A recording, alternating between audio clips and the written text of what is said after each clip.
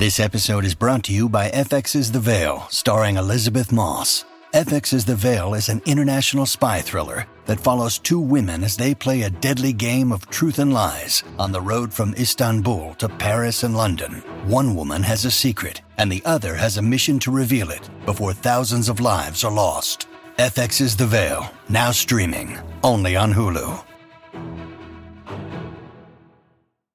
Another day is here, and you're ready for it. What to wear? Check. Breakfast, lunch, and dinner? Check. Planning for what's next and how to save for it? That's where Bank of America can help. For your financial to-dos, Bank of America has experts ready to help get you closer to your goals. Get started at one of our local financial centers or 24/7 in our mobile banking app. Find a location near you at bankofamerica.com/talktous. What would you like the power to do? Mobile banking requires downloading the app and is only available for select devices. Message and data rates may apply. Bank of America N.A., member FDIC. Welcome to the New Books Network. Welcome to New Books in Italian Studies. I'm your host, Kate Driscoll, Assistant Professor of Italian and Romance Studies at Duke University. It's my joy and tremendous pleasure to be joined today by my dear colleague and friend, Jessica Goethals, recently minted Associate Professor of Italian at the University of Alabama, who is also currently a long-term research fellow at the Newberry Library in Chicago. Dr. Goethals' research centers on medieval and early modern literature and theater, focusing especially on gender and women's writing, the relationship between military historical events and their literary representations across genres, the intersections of print, manuscript, and performative media, mysticism, prophecy, eschatology, and rhetoric. Dr. Goethals' first monograph and the conversation topic for this afternoon is titled Margherita Costa, Diva of the Baroque Court, published in 2023 with the University of Toronto Press. This authorial achievement ushers forth the first full-length study of Margherita Costa, the remarkable courtesan, professional singer, and prolific author. So, Jessica, welcome. I'm so glad we get to have this conversation today, and toast to your new wonderful book. Hello, Kate, and thank you so much for inviting me to come talk about this extraordinary figure of Margherita Costa with you and your listeners. I'm really grateful for the opportunity. Okay. She's a delight and a fun time. She is. A great conversation topic. Yes. So the first question just has to be right out the gate. Where did you meet Costa in your literary research trajectory? How did you know when you struck that amazing relationship with her that you wanted to write a book about her? Where did she meet you along your journey? So I first discovered Costa while I was working on an altogether different century and a very different subject. I was still a graduate student at NYU, where I had the great fortune of having stupendous mentors and a set of colleagues who the kind of common line between us is that many of us were interested in or invested in studying and thinking about the place of early modern women and gender. And thinking about its ideals, its practices, and its faces. And so what I hope now is that with this book, Margherita Costa becomes recognizable as one of those important faces. But at the time, I was working on a dissertation on the 1527 sack of Rome, and was reading stacks of very brutal descriptions of torture. And so as you might imagine, I was in need of a little bit of levity. So at one of our big national conferences, and my memory is that it was the MLA, I was musing with one of my then NYU colleagues, Sarah Diaz, who's now at Fairfield University, about whether an Italian Renaissance woman had ever written a comedy. So we poked around and learned that the answer was yes. A comedy called Li Buffoni, The Buffoons, written by a 17th century professional singer who was also one of the period's most prolific and visibly successful women, but about whom relatively little attention had been dedicated. So when we got back home, we kind of mused about this a bit further and realized that we would like to translate that work, both because it was unexpected, unknown to us, and really as a work in itself, a lot of fun. So we did that with the Other Voice series that furnishes a lot of translations of early modern women's work, in our case, in a bilingual translation. And in that same period, I also happened, while in Florence, on the manuscript version of Costa's horse ballet libretto, a subject to which I imagine we'll want to circle back, and ended up writing a substantial article on that for Renaissance Quarterly. So I had in this moment a fair amount of momentum and interest and knowledge built up about her. And I was again, still for the Sack of Rome work, happened to be a summer at the Folger Shakespeare Library, which, despite its name, has a fair number of, a good number of materials for Italianists as well. And while there, I realized that they had one of the biggest collections in the world, and certainly in North America, of Costa's works, texts that they didn't quite yet know that they had because they were still going through the process of cataloging the non-English material. So I told them that they had this wonderful collection, asked for a fellowship to come study it, and so then found myself with a full year fellowship and momentum, and decided to table the Sack of Rome and dedicate myself to Costa.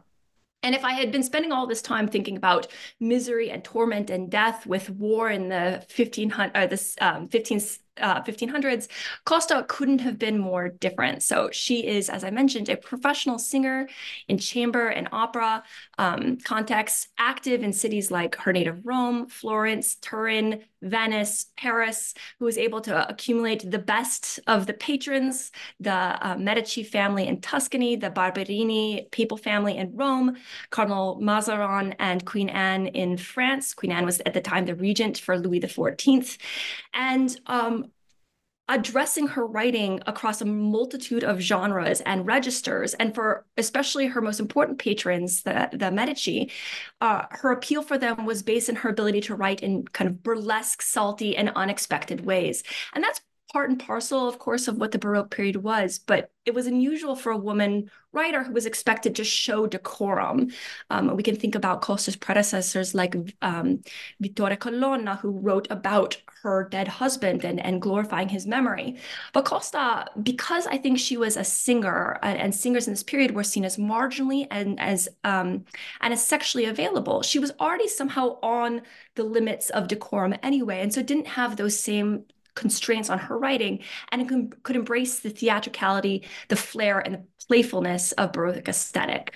That's great. I mean, if that doesn't sell enough of not only the book, but the desire to study Costa as a topic, choosing her over the Sack of Rome, I don't really know what else would. So the book is it's so spectacular. And as you say, I mean, one of the things that makes Costa such a fascinating figure is this dance that she choreographs with her authorial persona, always between the spectacular and the literary.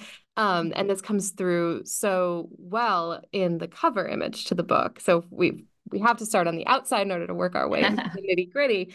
I think we all just need to know more about this image, where you found it, how did this image speak to you as the cover image into the world of Margherita Costa, with this woman playing the Spanish guitar, whose gaze is looking elsewhere, but whose mouth is open. She's on the precipice of doing something amazing, even in the act of playing. And so, what's the story behind this image here? Well, Kate, I'm so delighted that you like it. I'm rather fond of it too, and I'll tell you that it was the last piece of the puzzle to fall into place, and I actually had to rewrite the introduction in order to incorporate it, because I had in my mind to have as the cover image one of the two portraits that are done of Costa by her contemporaries, one anonymous, one by one of the famed draftsmen of Florence, Stefano della Bella.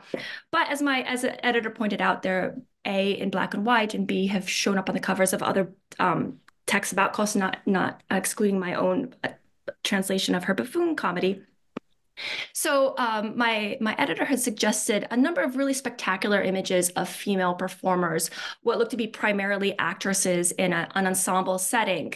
And they would have been gorgeous. But the only problem with that for me was that Costa was never part of a troupe or a company. She was something of if not a lone wolf, at least a free agent. And so portraying a group, a company of some kind on the cover seemed disingenuous to how I saw her operating in her own day.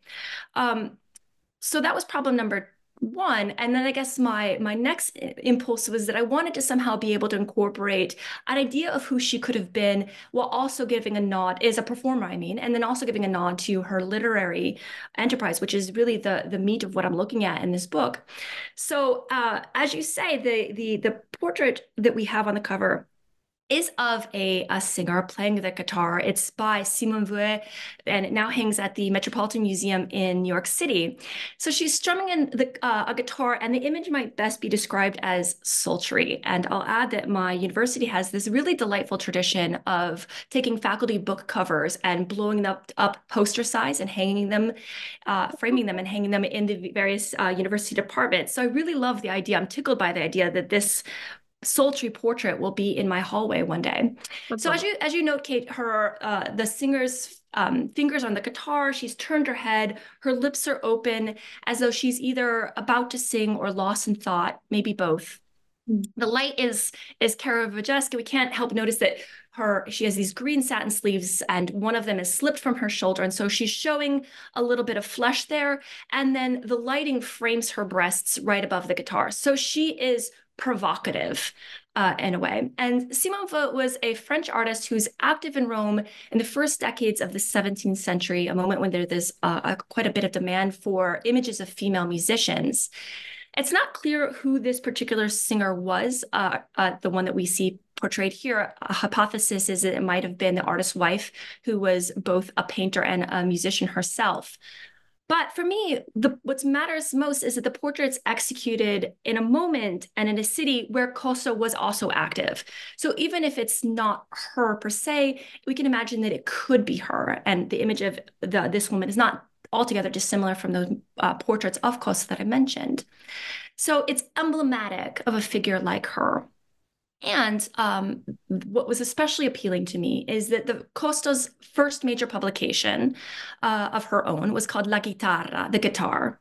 This is a massive collection of love poetry, about 600 quarto pages, so kind of full pages. A lot of it rather salty in nature, much like this sitter. And in the dedication to that work to the Grand Duke of Tuscany, Ferdinando II de' Medici, Costa describes how she sees the position of the guitar at court. She says, as many people in her own day would lament, it's too lowly, it's too pedestrian, it's not sufficiently elite. But nonetheless, everyone else liked it, desired it, and wanted to hear it play. And that's how she also presents herself. So for me, in this portrait, Costa is akin both to the woman, the sitter herself, and the instrument that she's holding. That's beautiful. And even just as you were bringing us through your visual analysis of the image, for some reason, just describing the light as in the style of Caravaggio really brings out just the flush in her cheeks, right? She's so alive in this moment. And that's so different from the very staged kind of beautiful authorial portraits, which are included in the volume. And so everyone can still check those out. But there's something so very like alive and conversation already in this image that I think does a beautiful job of bringing in the figure of Costa as this figure that's in dialogue and in musical dialogue. So I really love that. Yeah, certainly here she's not buttoned up. She is in those other portraits. No. She wants you to know something, and she's inviting you on to maybe like play a role in finding that out. So lovely. So staying then on the cover, I think another one of these kind of great, you used the word just now, emblematic. So another one of these great ways of thinking about Costa that you argue in the book, and you really argue very beautifully and convincingly, has to do with the term diva. And when maybe we think of that term, we might associate it right away with kind of the actress tradition. And I really liked your reading just now of kind of pushing against the framing of Costa as someone who's kind of made possible simply because of an ensemble of other people doing what she's doing. In many ways, she's very unique, even if she's recalling that her tradition. But the word diva that you bring out in the book has these different meanings that she's tapping into at different times, whether that's the diva in this burlesque. Salty is one of my favorite Jessica words that you use. But then diva also, I mean, she's also the author who's writing about Saint Cecilia and the kind of spiritual dimension of the diva that has this supernatural connection. So can you spell out kind of the few different ways that diva worked through the book while you were making it? Is that something that you decided on early, or kind of like the cover sort of came through as an organizing principle later on? I did start off with this title, and I was never sure right until the moment in which the book landed in my hands that it was going to stay the title, because I was maybe carrying a doubt that that wasn't a fair description of Costa, because she had fame in her own day, but she wasn't the most famous of the singers active in this moment. Others like Eleonora Baroni, Barbara Strozzi was active in music. Her own sister, Anna Francesca Costa, was arguably more famous than she was. But why I was drawn to and stuck with this idea of Costa as diva is that she's a figure that I think employs to great advantage, and practically so, displays of her own virtuosity, not only as a singer, not only within the chamber, and on the stage, but also in her relationship to her patrons, her ability to mold her identity, literary and otherwise, to their expectations and appetites, and also to really demonstrate virtuosity in her publications. So as I mentioned before, she's really spanning nearly all possible genres. So under her name, we have history writing, we have various forms of lyric poetry, love poetry, funeral poetry, occasional poetry, a number of performative works. So of course, her burlesque comedy, The Buffoons, but also several different libretti, various short epics and the like. So she's really showing off her ability to do all things also through writing. As you say, the idea about what a diva was in transition from the late 16th and 17th centuries, marking a departure from the original meaning of the word, which was not kind of, as we associate it today, this kind of capricious, uncontrollable, proud female performer. At the time, originally, the word diva was more associated with the divine, so the sacred realm, a kind of female deity. And that shifts as we have the arrival of kind of prominent celebrity female performers, the celebrity actress and the singer, particularly visible initially with the phenomenon of the Commedia dell'arte tradition and actresses like Isabella Andreini.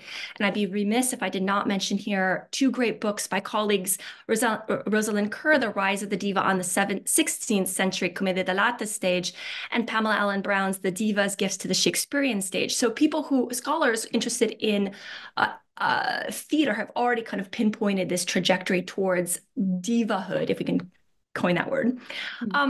So thinking about professional or prominent singers and actresses that were kind of drawing audiences, that were reaching celebrity status, necessitated new ways of praising them and their skills. And so one of the initial impulses is to liken them to the divine. So the diva kind of slides from being about kind of sacred qualities to an appellation of celebrity. So moving into the performing arts. I think, as you mentioned, Kate, one of the ways in which we see this really come forth in Costa's work is a hagiographic opera that she writes about the figure of Saint Cecilia, who's a virgin martyr in Rome. Costa was, of course, also from Rome. The women also share an interest in music. Saint Cecilia is the patron saint of music, and often, especially over time, increasingly depicted as either associated with music or eventually in the Baroque period playing music. And so Costa returns to Rome from her period in Florence, needing to court new patrons, specifically the Barberini. The Barberini nephews are her most close interlocutors, and their uncle, of course, is Urban VIII. By happy coincidence, Saint Cecilia's kind of religious intercessor and pope at her time is Urban I. So Costa kind of cleverly draws a nice parallel between these two figures and writes a four-canto hagiographic opera about this singing saint and her relationship to the Pope Urban. And in one of these cantos, there's a kind of henchman who is sent to do the second attempt to kill Saint Cecilia. So first they tried to boil her alive, but she just sang the whole time in Costa's version and emerges unscathed. And the second time he's there to behead her. And as he arrives in her house, he sees her, hears some kind of celestial music around her, which is how we would, in the kind of long iconographic tradition, associate Cecilia with sacred music. But then this Cecilia is sitting in an organ and she begins to play. And essentially she's bringing down the house, right? Her music is so amazing that the henchman is momentarily tempted to not go forward with his kind of bloody, brutal task. And then he calls into question, well, what is the nature of music? Maybe she's seducing me rather than anything else. But we see this moment in which Costa is playing with the idea of the diva as it's transitioning. So diva as the sacred is this martyr saint, but diva as the tremendously capable, skilled, and virtuosic musician is also Cecilia in that moment. And so, of course, throughout this poem, in order to appeal to her Barberini patrons, Costa is kind of sprinkling in associations of herself with the saint. She notes from the beginning that that's a somewhat problematic association because she is a kind of, as you say, salty singer with a certain reputation and began her career as a courtesan, but she professes to be newly penitent. And so she wants to have a relationship to her Urban like Cecilia had to the original Urban the first. And so she implicitly in this is also pointing to herself as a diva figure. That's lovely. Thank you. And I couldn't help but also kind of hear some trace of a potential parallel with your own experience in giving up the sack of Rome and in converting to Costa, in the idea of abandoning the language of the tragic and the assassination and the murderous attempt, and then you yourself found Costa in this kind of Saint Cecilia parallel like way. I mean, it's what you're describing. She just had so many fascinating interests that she advanced from.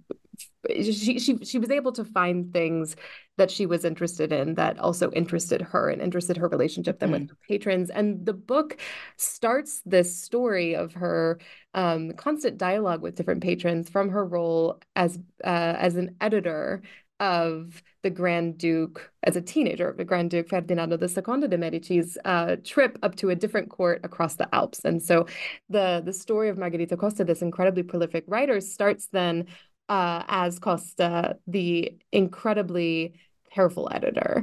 And I really enjoyed that chapter a lot because I find early modern women's history with historiographical writing really underdeveloped. And I think that this will just blow open lots of exciting doors for new kinds of research. And because then the later chapters turn more and more to her navigating different relationships with either other Medici patrons or even the Barberini, as you're explaining, or even figures up in France. What do you think then the impact, like what's your sense of that impact in narrating the Grand Duke's ventures and the amount of space that text leaves open for the Grand Duke's own interest in spectacle? And so here she is, she's editing this text, she's reading about what the lives of patrons are lives, and she herself is about to embark on her own life of writing all sorts of different kinds of texts of spectacle materials. And so is there a kind of relationship that you think she starts to be fairly aware of in that sort of kindred spirit, like framing between her own interest in spectacle and clearly what her patrons were interested in? Yeah, it's a really fascinating question, especially because this is her first work. And, we're kind of, I think, calling it in our conversation an edited text that she brings forth. But my calling of that, I think, within the kind of historiography of a figure like Costa will itself be somewhat audacious, I think, because it's usually treated as or at least in contemporary scholarship, treated as one of her authorial productions. Her own contemporaries highlight the fact that she acknowledges in her dedication materials or paratextual materials that she actually relied on the papers given to her by the Grand Duke's secretary. But I think, because women's writing has so long been dismissed, or there's been a temptation to strip away women's authorial achievements, that there's been a temptation to call this her work when I think increasingly as I worked on it, became convinced that we can't see her as anything other than the editor rather than the author of this work. And the text itself, I should take a step back and say this, it's a meticulous history of Ferdinando II's 1628 journey up to the court of the Holy Roman Emperor in Prague. The Holy Roman Emperor happens to be his uncle. And he is already the Grand Duke of Tuscany, but he's still in his minority. So his father had died in 1621, and his kingdom or his principality has been ruled by his mother and his grandmother for the last 7 years. So this is kind of his coming of age trip. He'll go down to Rome and then circle all the way up the Italian peninsula, all the way to Prague, and then come back. And the text itself is a day-to-day account of his movements, the various diplomatic niceties and protocols, who got out of the carriage first, who stepped forward last, et cetera, and mentions, most importantly for us, of the many entertainments that were staged for him along the way. And his trip is kind of neatly tied to his birthday. So he returns to Florence on the day of his 18th birthday and assumes power, and now is, in all senses, the Grand Duke of Florence. The materials that Costa draws on are relazioni, these reports that were sent back from people in the Grand Duke's entourage back to the two regions. And so in the Archivio di Stato di Firenze, I found all of the original materials. And so she's made some light adjustments, but what she's really done is brought them together into a whole and kind of given them a framing. And I think that's an important distinction to make, because this history kind of sits apart from the rest of Costa's corpus, not only because it's the first publication, but her other writings, even though, as I mentioned, they span genre and register. Some are quite serious and dynastic in nature. Some are kind of off color, more than sexually suggestive, and tend towards the poetic. This is a very, very dry diplomatic history. And so even on first read, it seems at odds with Costa's productions. And when we recognize that Costa did not author this, but edited it, brought it into being, it does raise the important question of why such an important work for the identity of the Grand Duke of Tuscany, why such a work was given to a then point unpublished Roman female singer who until recently had been a courtesan. So why is this being published under her name? And I think that question is not yet answerable, but it's very clear that she got institutional help, if not an outright commission, to do it. So it's her kind of entree into the publishing world, and clearly helps her bridge a relationship with the Medici that will last throughout her career, throughout her life. It has its ups and downs, but it's not some pirated work she's done. It's something that's really bridging her relationship to this patron. And I think again, it is a dry diplomatic history. And I think Costa, in putting it together and stitching together, recognized that. And then reading through these official documents that are being sent to grandma and mom about his experience, what she likely realized is that the then 17-year-old Grand Duke, because of course he's turning 18 on the day he arrives, while he's taking this journey over the course of 6 months to Rome and all the way up to Prague, when he's going to processions, orations, religious plays, he's very often bored. And that's something that, those of us who teach freshmen, it's not an unfamiliar phenomenon, right? Try as they might, the poor folks of Venice sometimes just can't capture his attention. And even things like banquets and masquerades for him often grow dull, and he expresses a desire to skip them, even if kind of diplomacy does not permit him to do so. And the moments of levity in that text are moments in which Ferdinando II is either himself organizing or being exposed to other kinds of less stuffy, less official entertainment. So, for example, while traversing the mountains after it had snowed, he himself organizes a race of mountain villagers who are wearing these kind of big, clunky snowshoes. So he likes, I think she's identifying that he likes to be entertained in these kind of more carefree, more satirical, more playful ways. And she brings some of those lessons into her own writing. So, for example, in her comedy, The Buffoons, one of her favorite scenes is a moment in which she has a court buffoon who's performing for the princess on a riding stick, a kind of broom, instead of pretending it's a horse, and then falls off of it to dramatic effect, right? Or to humorous effect. So what she sees in this is that the Grand Duke and his brothers enjoy revelries, entertainments that are often off color. And so I don't know that we can necessarily say that she sees him, the Grand Duke, a kindred spirit, or that her outpouring tends to respond to his interests and are designed to capture his attention. But the other lesson, besides the kind of goal of entertaining such entertainable patrons, is that she understands, I think, that the importance of incorporating kind of dynastic messaging or political messaging desired by a patron into her writings. And so it's not just that she has these 14 publications that she kind of dashes off to various patrons, and that's it, and thanks them for their help and their graciousness and dedicatory letters. Her patrons are insistently, repeatedly woven into her text as a primary focus of what she's doing. And I think that I can't help but think that the act of editing a diplomatic history at this very initial stage of her career helps drive home that message.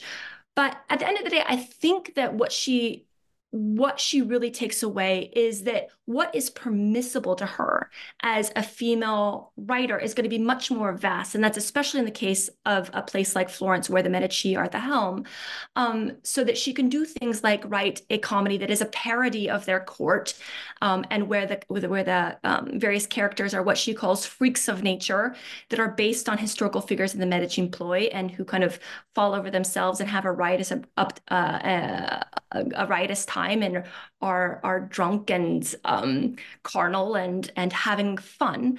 She can insert dwarves and hunchbacks into her poetry. She can describe her own writing as monstrous in a way that will be appealing. And so I think her relationship, what she sees in Ferdinand, is letting her push the boundaries of what she imagines a woman writer could do. Now, when she moves to other courts, that's not the same phenomenon. A woman in Rome cannot push the boundaries in that same way. And so then we're going to see her pivot to writing a hagiographic epic about a martyr saint, for example. Yeah. That's so instructive too, because I mean, then it reveals then how much the Medici modeled for her that the political is by no means divorced from the playful. I mean, I don't think I've ever heard a case of snowshoe wars being so inspirational to any figure in our time period. So that's just really, really, really fabulous. And elsewhere throughout the book, as you're already hinting at in these answers that are reminding me that how much I want to go back and reread things. You underscore throughout this language that she was an astute monitor of taste, and that those are your beautiful words. And you've already described that she's monitoring taste from the burlesques to the sacred, from the salty to the less sultry. And so in this sense, I think reading your book, of course, with these musicians' ears of mine, I couldn't help but then also think about Costa as this wonderful producer, this incredibly prolific author, but as this just very careful listener. And she's sort of this ideal musician to play music with, because she listens as much as she gives, as much as she's putting out there. And she has her ears to the ground in contemporary history in different ways. And I know that the one of the chapters that I really, really loved, because it's opening up new ways to think about epic, and women's epic especially, has precisely to do with, as you're saying, this relationship between Costa and the Medici. So for those who are about to go dive into your book, if you can give us a little preview of her dynastic epic for the Medici family, and if you can answer this, I know that it might be a little bit of hypothesizing, but what your sense is of Costa's sensitivity to these different historical moments and her own kind of planning of her work. She wrote so much. So do you have a sense that she sort of knows in advance a little bit of what she wants to write, or are things kind of occasioned because of historical circumstance, or do you have a sense of that after writing the book? That's a fabulous question, and I really wish that I had a more definitive answer. I have some hypotheses I'm going to share with you, but I would love to have a more definitive answer. And what I think is one of the challenges still for those, I hope, that are going to take up the baton and work additionally on Costa, is that for a woman who wrote so prolifically and published so prolifically, she left so limited numbers of items, traces in terms of her autograph material, or that material hasn't survived or hasn't been located. And so it'd be delightful if we had, and certainly helpful if we had, more of her letters, for example, that explains her thought process. So mostly what we have to go on are the aside from some select letters, what we have to go on are her texts themselves. And I think we can see her. I think I because she is a performer who traveled, I think in very practical terms, she is likely carrying her materials from one court to another, trying to see what might fit, how can she put a certain peg in a certain hole where she's traveling. And she gives us a glimpse of this in a wonderful autobiographical poem that is actually a poem of complaint about how she's been treated. And this is, I should say, one of her favorite themes, is that she is oft mistreated, oft misunderstood, not by her current patron, of course, but her former patrons or the residents, writers, other women at whatever city she's just left. So in this autobiographical poem, she is in Florence.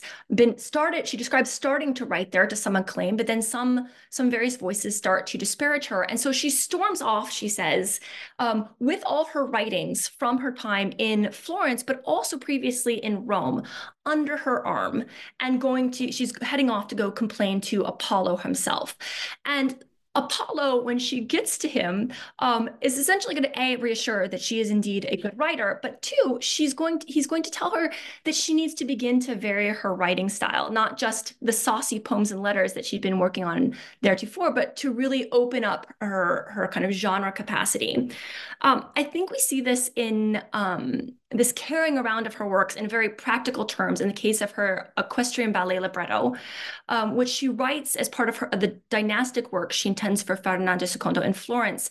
I think my guess is in celebration for a child that quickly died, and so she can't get to stage in Florence. But later the next decade, she's in Paris and she reproposes it for the Parisian court, recrafts it, and because the overlaps of the texts are so close, it means that she must have been carrying this work around with her. So I love the idea of a Costa who is moving from city to city, singing, performing, writing, and also has a portfolio of sorts in her bag.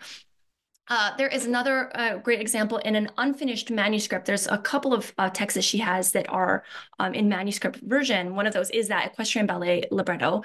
But another one is a manuscript poem that begins with a burlesque text about the various entertainments at court. So she's got a canto on banquets, comedies, games, hunts, and it's really quite daring. The first canto has the main character, who's named after herself, of course, Margherita, who is trying to fight off a kind of grabby, handsy cardinal with a bedpan.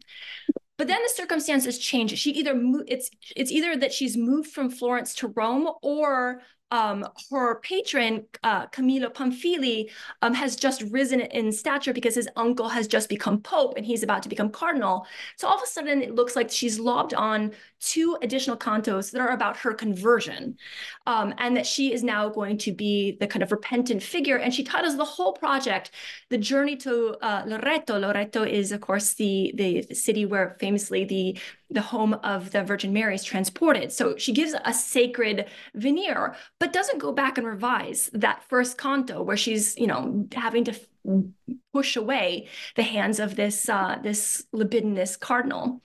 And you asked us specifically about her dynastic work connected to the Medici, and I think really indicative of this is a short epic that she writes during and for the pregnancy of the Grand Duchess Vittoria della Rovere.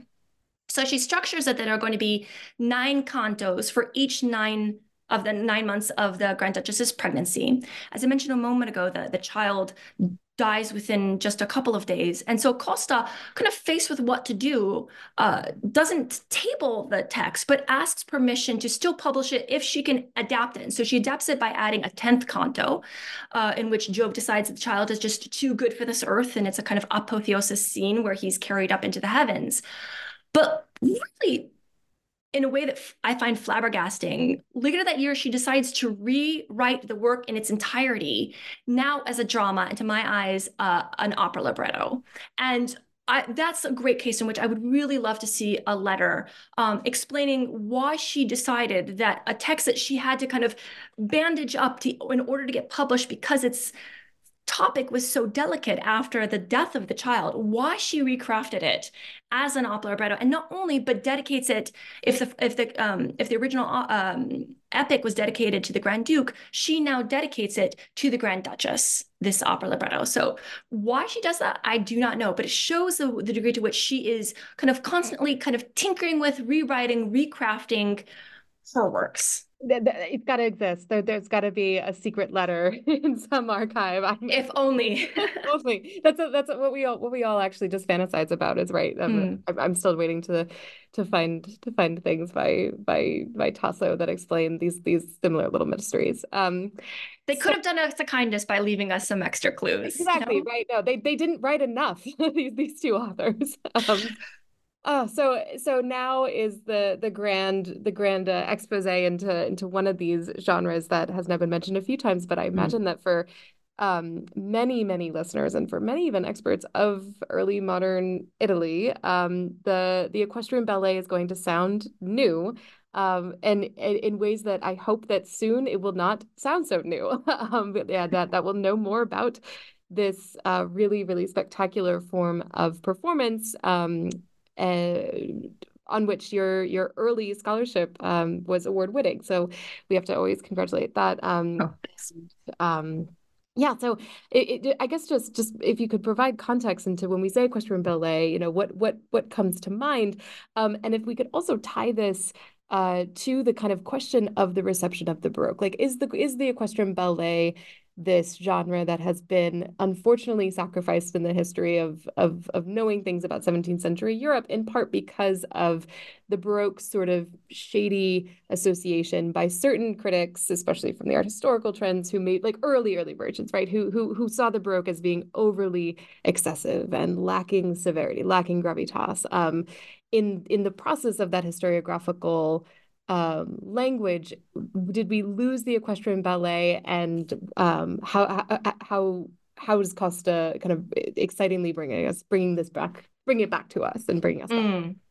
Yeah, I think it's such a great point because the Baroque has suffered from various lines of attack, and I think that it is still encumbered, particularly as regards Italian literature. Baroque is still something of a four-letter word in Italian literature in a way that it's no longer, not always in art. For example, if we think about Bernini's statues, no one's arguing for their lack of validity or importance, Right. or music, if we think about the outgrowth of opera, is more the case, I think, in Italy as compared to places like Spain. And Kate, as you yourself know all too well, it's really the Italian intellectuals and writers of the late 17th century themselves who really put the kibosh on Baroque aesthetics and dismissed the first half of the century as this era of bad taste. And so for so long, how could you possibly dedicate your time and energy to studying the era of bad taste, with maybe some small exceptions carved out for figures like Giambattista Marino,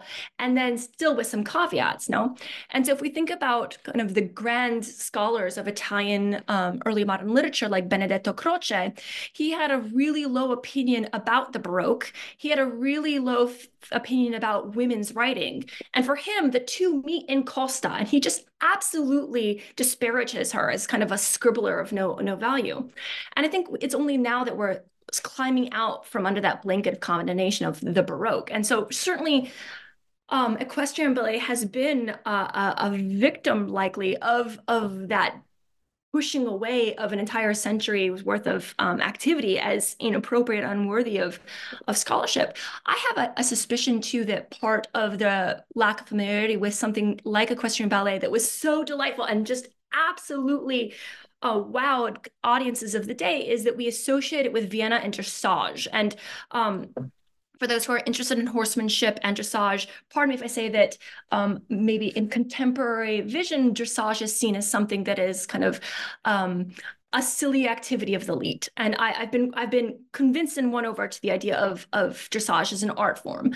But I think that there's a lack of recognition that the equestrian ballet was this kind of almost Broadway of the 17th century, right? That is bridging medieval practices and emerging performance forms. So on the one hand, we have jousts and tournaments. On the other, we have the new emerging forms of opera and court ballet, ballet de corps. And what's fascinating to me about equestrian ballet is that while musicians and singers would provide the acoustic backdrop, the participants in the ballets were themselves the prominent men of the city or of the court. moreover, these ballets of course, they have poetry, they have choreography, they have brilliant colors, great music, stage engineering with machines. So we might have a giant figure of Atlas walking across the outdoor arena for a Medici performance. They're really a multimedia phenomenon that truly, as mentioned a moment ago, just absolutely dazzled audiences. But their function, their purpose was not just for the kind of pleasure and entertainment of a court. Often these were put on for really important what we might call state events. So in the event of a marriage of the son or daughter of the Grand Duchess, or some other kind of diplomatic encounter of the kind, these were seen primarily as a military art, so that in moments of peace, you could show off your ability to excel in things like war. So not only are equestrian ballets demonstrating the good horsemanship of the individual, so the future Grand Duke who's able to maneuver his horse well in the arena, but the ability of riders to move their steeds with rhythm and in sync with each other. So they're mimicking battle in what Costa calls in her libretto, sweet war, in order to show military readiness. So they are really a kind of total theater experience. And there's these marvelous festival books that are circulated to demonstrate to viewers, even from afar, what these might have looked like, with kind of giant fold-out legends that show what the various horsemen are doing, showing various choreographic schema. They are intended to dazzle audiences, both in terms of the aesthetic, but also the military performance, but had gotten somewhat forgotten, much like Costa herself. So I do share your hope that these kinds of performances will gain traction. There's a wonderful colleague in French musicology, Kate Van Orden at Harvard, who had also studied these. But we associate the horsemanship with the Vienna school, but in reality, equestrian ballet was a phenomenon that seems to have started in France, but is really the purview of 17th century Italy, and among those courts, especially Florence, which has had an absolute love for this as a performative form. So lovely. And I love calling it the Broadway of the 17th century. That in and of itself should just kind of be a new graduate seminar required of all students, so we can learn more about this. And I'm just thinking about how the colors and the sounds of what it would be like to actually have experienced one of those. I'm turning now to a question that is probably now unfair, as I. It's not meant to be. It's meant to learn more about which side of Costa is maybe your favorite, if you could identify one. But I also know that Costa, in her own, the way that she is an emblem of versatility, all Costas, like the prism of Costa, is the thing that is also just so fascinating. But was there a side of Costa's writing that you were surprised by, especially when you were either during the process of writing the book or by the time you got to the end of it, and after revisions and having her hard copy on your desk? Was there a way that you said, oh, either that was my favorite Costa or that was the Costa that I wasn't expecting to find? That's I don't think it's an unfair question. I think it is an absolutely fair question. And I would say the same thing that I say when people ask me which is my favorite Italian city, and it's whichever city I am in at the moment, right? I think that each one of her works there are overlaps between them, but each one of them is so different and presents so many varying examples of her trying to experiment with literary tradition, or experiment with the intersections between performance, music, and literature, that they are all delight. That sounds like a cop-out. I will give you some actual answers. I think the text that I indicated was helping form my choice of the cover portrait, her guitar, La Guitarra. I think the lure and surprise of having a text, it's almost 600 pages long, hundreds of examples of poems written by the voice of a bella donna, a beautiful woman, who in male authored poems is usually the kind of object of male desire, and she might be attractive, ugly, alluring in some way, but she's always voiced by some kind of male authorial presence. And Costa takes that belladonna and makes her own, so that she is her authorial persona. At the same time, in that collection, she opens up her first poem with a description, a lengthy description in verse of her muse, and she says her muse is not going to be the beautiful, fine muses of classical tradition. Her muse is a wild, ugly, screeching banshee named Simona of Heliconas, so Simona of Helicon, who is going to do what she wants and cannot be controlled. And so that pushing away of boundaries, I think for me, was one of the first early surprising and delightful things about Costa. And in that poem, she says, in the final poem of that collection, she says in another verse, "Don't raise your eyebrows at me," that women are not meant to write about serious things, that actually jocular, fun, satirical poetry is the purview of women above all else. But of course, Costa varies, and Costa is going to show off her virtuosity and change. And so I think that her Cecilia Marte, the poem about Saint Cecilia, is one of her best written works in terms of the actual mechanics and the literary quality of the text. If I was ever to undertake another one of her translations, though, The Buffoons, I think, is certainly the most historically successful of her works and is fun to work with, and I think fun to have students read and engage with. If I were to undertake another translation, it would be her epic about the Grand Duchess's pregnancy, work called Flora Feconda, because I really think it's the work perhaps in which I see Costa most playing and transforming literary tradition, especially Ovid, but also figures like Virgil, and seeing how she can rewrite expectations in terms of voyage, myth, womanhood, gender, and performance, right? So I think that it's a traditional box, right? It's a Mediterranean epic in which she's being as most experimental as she can. I will say that Costa's versatility and her way in which she's writing in so many different genres was part of the fun of doing this project, but it was also part of the challenge. So she's active in all these different courts, with all these different patrons, with all these different genres. And so she's literally all over the map, literally in sense of the geography, but also in terms of her genre and register, relationships, etc. And so each one of the chapters for me felt like a full plunge journey into, for example, a chapter I write on her relationship to female regents. And usually Costa Without Her Irv is mostly interested in cultivating men, but she finds herself with some female regent patrons, and so is having to explore emblems of female power. And so having to go to Turin and learn for myself all the dynamics of tourneys, political messaging, performance types, all those kinds of things, and bringing it together in a way that was informative for how I see Costa interacting in her period there and writing about it after the fact. It was delightful, but it was quite a challenge, right? So she's her virtuosity is what makes her interesting and makes her fun. The difficulty of putting her in a box, or the challenges presented by unweaving all of these various threads for a figure that, like many other figures like her, a woman who is not elite, who is a professional performer, the archives are often silent about figures like her.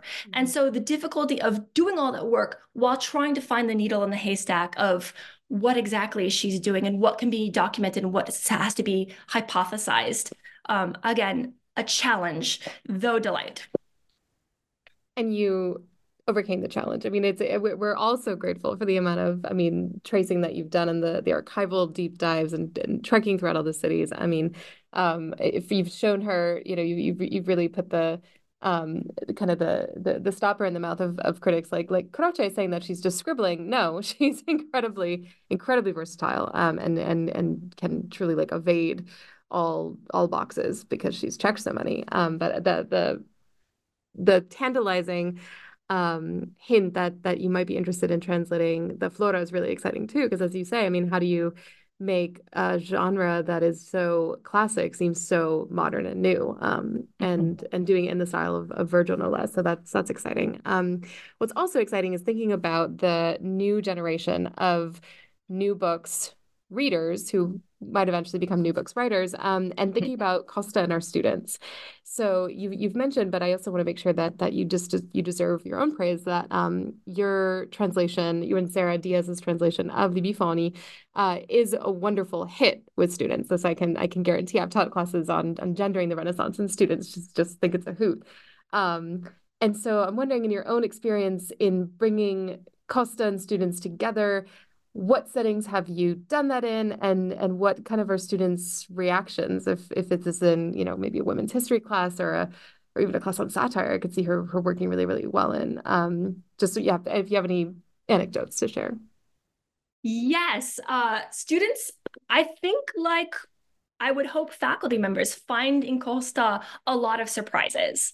And one of our colleagues, Sarah Ross in Boston, has coined the term weird humanism, in part looking at a figure like Margherita Costa, because she's, I think, if I can paraphrase Sarah, she says weird humanism is this kind of wanton experimentation. And I think students find that kind of unexpected playfulness in Costa delightful.